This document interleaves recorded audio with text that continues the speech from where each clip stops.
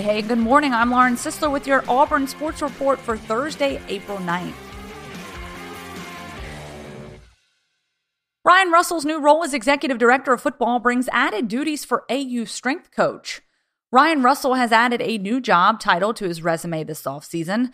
The longtime Auburn strength and conditioning coach, officially the Associate Athletics Director of Athletic Performance, is now also serving as the Tigers' Executive Director of Football. The role was added as part of Gus Malzahn's staff restructuring this offseason.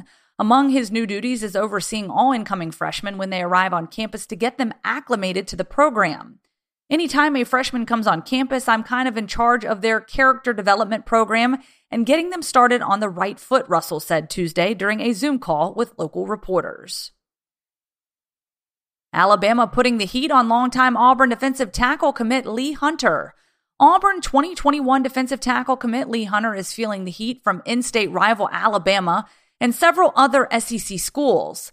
The 6'5", 292-pound Blunt standout talked to both Crimson Tide coach Nick Saban and defensive line coach Freddie Roach on Wednesday afternoon.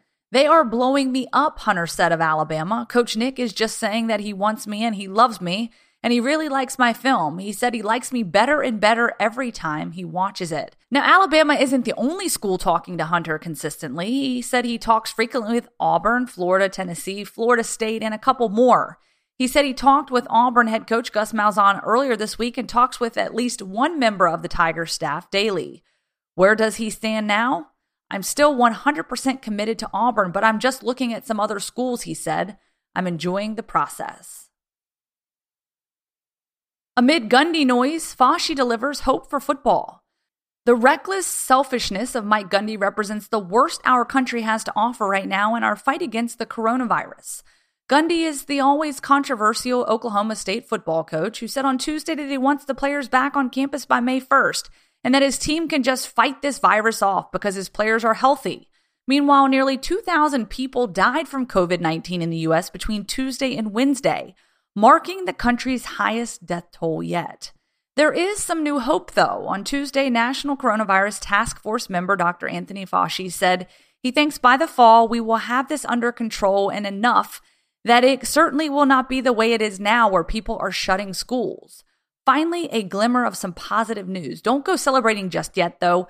How we get there is important to understand. The coronavirus isn't going to just magically disappear. Dr. Fauci's path to school in the fall is mass testing on a national level. For more on Joe Goodman's column, check it out on AL.com.